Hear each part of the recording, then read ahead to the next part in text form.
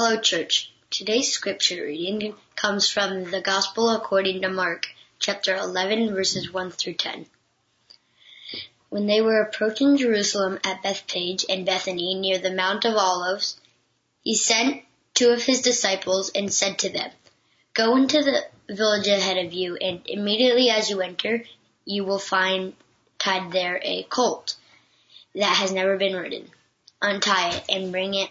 If anyone says to you, 'Why are you doing this?' just say this, 'The Lord needs it, and we will send it back here immediately.'" They went away and found a colt tied near a door outside in the street. As they were untying it, some of the bystanders asked them, "What are you doing untying the colt?" They told them what Jesus had said, and they allowed them to take it. Then they brought the colt to Jesus and threw their cloaks on it, and he sat on it. Many people spread their cloaks on the road, and others spread leafy branches that they had cut in the fields. Then those who went ahead and those who followed were shouting, "Hosanna! Blessed is the one who comes in the name of the Lord. Blessed is the coming kingdom of our ancestor David. Hosanna in the highest heaven." This is the word of God for the people of God. Thanks be to God. And so begins the final week of Jesus' life and ministry here on earth. A period of time the church has come to call Holy Week. This last week of Jesus' life begins today with Palm Sunday. As most of us know, it's called Palm Sunday because in the story, people were waving palms as they shouted their affirmation of Christ during his triumphal entry. This is such a familiar story to many of us, and it occurs in all 4 of the Gospels. And as I was praying over this passage this week,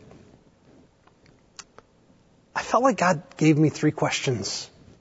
They just emerged from the text, and I wanted to share them with you because I think they're a fitting, appropriate, timely set of questions. Let's get started. Jesus entered the city of Jerusalem that day, and as he entered the city of Jerusalem, he came in from the east, over the Mount of Olives, down into the Kidron Valley, and then he ascended the Temple Mount. But Jesus wasn't the only one to enter Jerusalem that day. History tells us that on that same day, coming not from the east, but from the coast on the west, on that same day, Pontius Pilate was entering the city of Jerusalem as well. Now, these 2 parades could not have been more different from one another. Jesus was riding on a donkey, Pontius Pilate on a war horse. Pilate was the Roman governor. And make no mistake about it, it wasn't Herod the king who was in charge in Jerusalem. It wasn't the Pharisees, the Sadducees, or the priests. Pilate, the governor, was in charge. And he was coming to town that day because it was Passover week. Most historians agree that somewhere in the neighborhood of 2.5 million people descended on the holy city for Passover week. And Pilate brought his soldiers and his chariots and his war horses into Jerusalem to keep the peace, which is a nice way of saying he brought a tremendous show of force.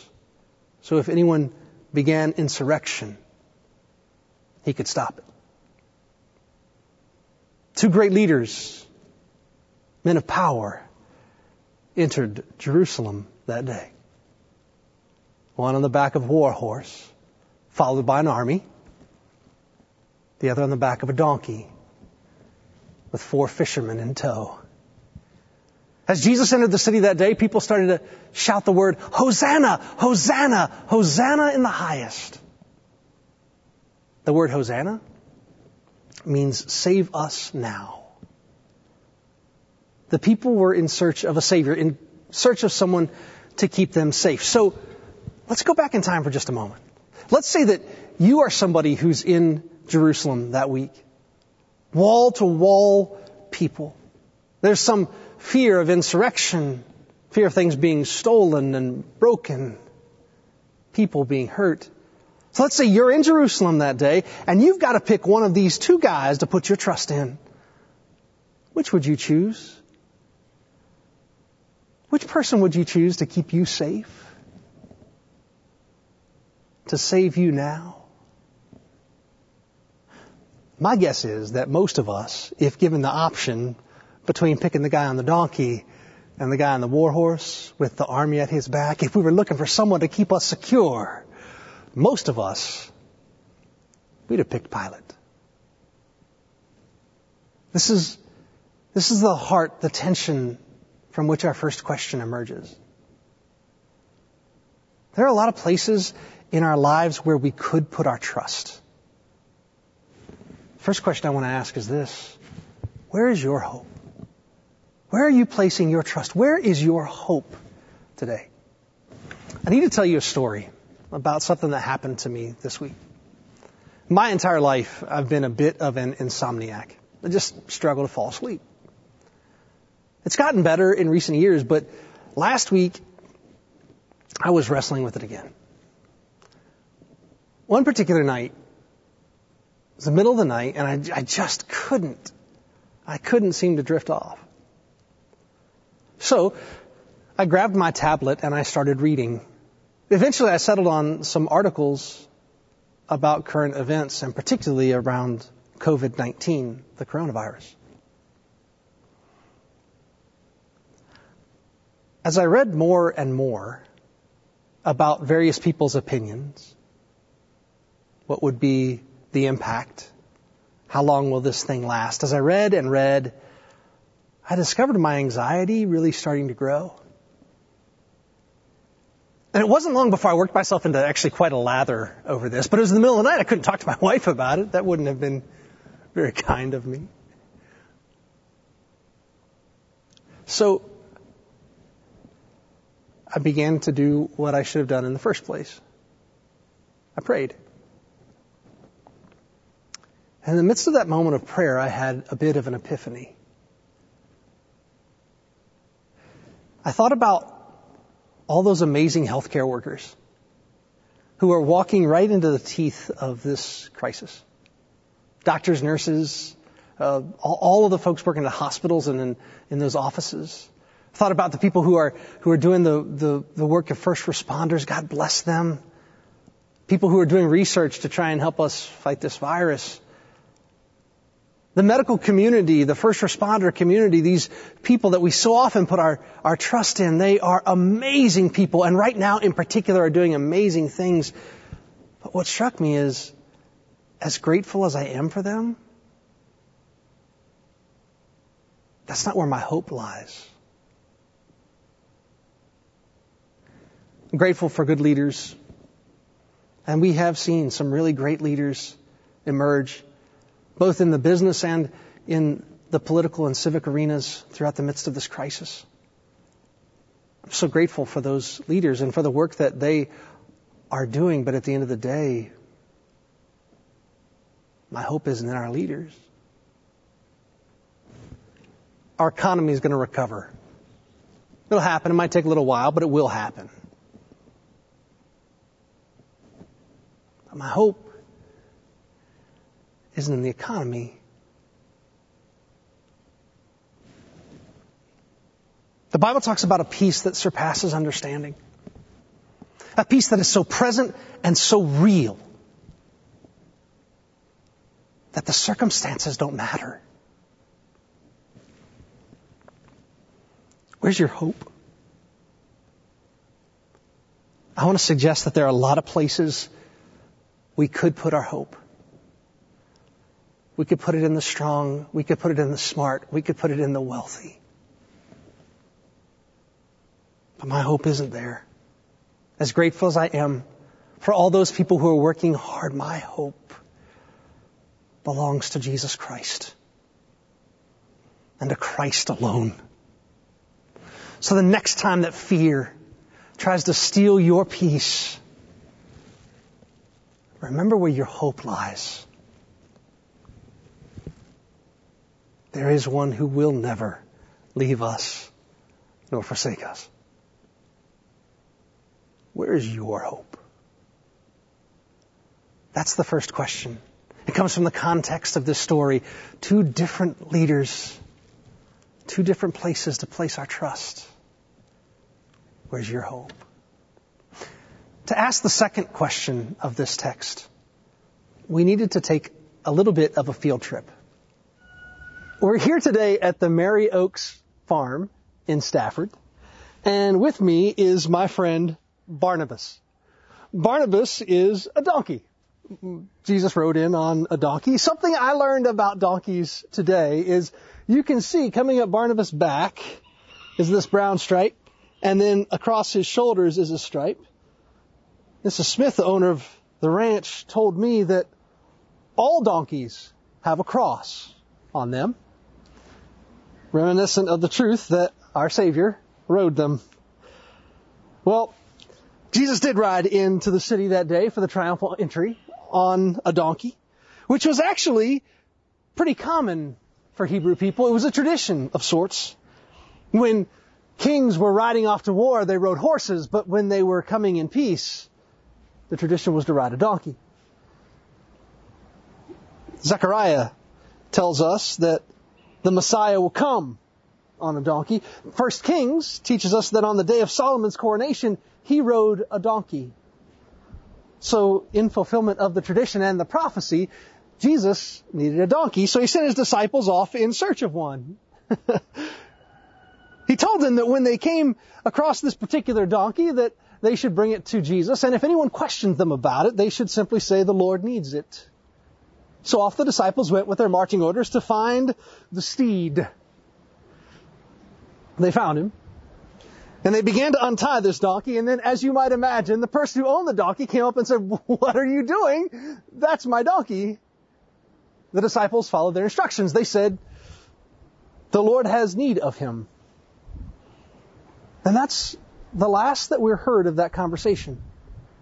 They take the donkey off with them so that Jesus can enter the city of Jerusalem triumphantly on the back of this donkey. We know very little about the people who owned the donkey Jesus rode on. Almost nothing. But we can surmise a few things. In a time when wealth was scarce and people lived on the edge of life, it's very likely that the donkey that Jesus borrowed that day was the most prized possession owned by the person who owned that donkey and that family. It was their treasure. We don't know a lot about this family, but what we do know are two things. First, we know that when God asked to use something in their lives, they said yes. And the second thing we know is, for the rest of their lives, they would get to tell their friends that Jesus Christ rode their donkey into Jerusalem, that God had used their gifts, their resources to help bring salvation to this world. So here's the second question for today. Who gets to use your donkey? I know, you might be saying, I don't have a cool donkey like Barnabas. But we all have some things in our lives that God will, can, and would use to help bring hope and light, love and salvation to people's lives. We all have those donkeys that can carry Christ into the world. It's been interesting to me over the course of the last few weeks to watch the perspectives of scarcity that people have inhabited. It's almost been as if we're afraid that eventually God's going to stop providing for us, but we know that's never going to happen. Not only has God given us everything that we need, God has given us more. God's given us an abundance. God has given us the ability to be generous, to care, and to share our donkeys, our resources with others. So, church, my question to you is, who gets to use your donkey? Will you let the living God use your resources, your gifts, to carry hope and light, love and salvation to this world? One final question emerges for us today. In Luke's account of our story, after the people have shouted Hosanna waved their palm branches after the text from Zechariah 9 is read. The Bible tells us that people were shouting their praises to Jesus. And in that moment, a group of priests walked up. And they said to Jesus, Jesus, why don't you tell your followers to be quiet? Remember, this was a time that was prone towards riots. And the priests were trying to keep things calm. Jesus, why don't you keep your followers quiet? I love Jesus' response in that moment. Jesus said, if they didn't speak my praises, the rocks themselves would cry out. If they didn't praise me, the stones would cry out. Brothers and sisters, we've been redeemed and forgiven.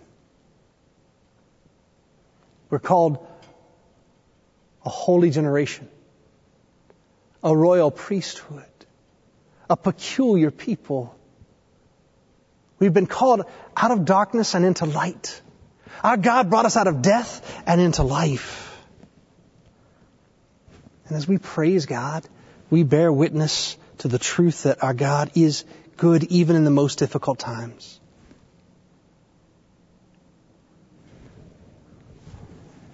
What has your attitude been the last few weeks?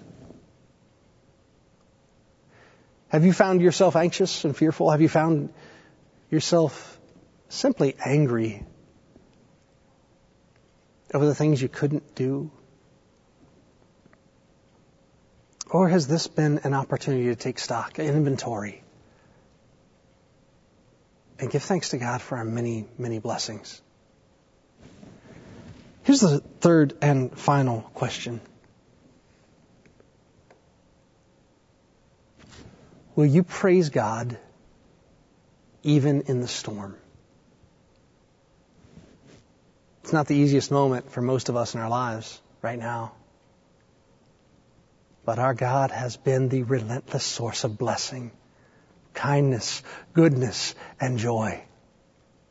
Our God has led us through valleys before and will lead us to the next mountaintop as well.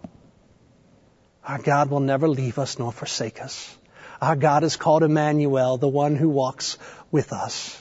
Our God endured great challenges, even the cross, to buy our salvation. Our God has and continues to love us desperately. Let us praise Him. I, for one, don't want to let any rock or any stone have to cry out because I kept my mouth shut with the praises of the living God. Will you praise God? Will you praise God even in the midst of the storm? There they are. A familiar story to us about Jesus' triumphal entry, posing three simple questions.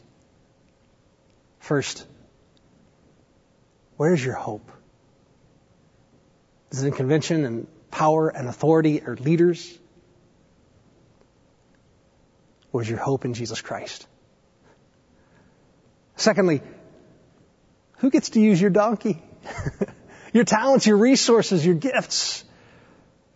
Would you place those in God's hands right now? And watch how God uses those things to carry salvation into this world? The final question is this. Will we praise God even in the storm? For some of us, this is a dark moment. We all have them in our lives. The living God has brought us through, carried us through each and every time. Has purchased our salvation and given us life. Will we praise God in this moment? I hope we will. God bless you. Thank you so much for joining with us in worship today. Would you pray with me? Holy and gracious God, we thank you that you are the one who is always worthy of our hope and our trust. We ask for your forgiveness for the times that we have allowed ourselves to begin focusing on other things. Help us to place our trust, our hope squarely where it rightfully belongs in you. Lord, there have been some times in our lives where rather than sharing the things that we had, we've embraced a moment of scarcity, a mindset of it, as if you weren't going to provide enough. Change us, O God.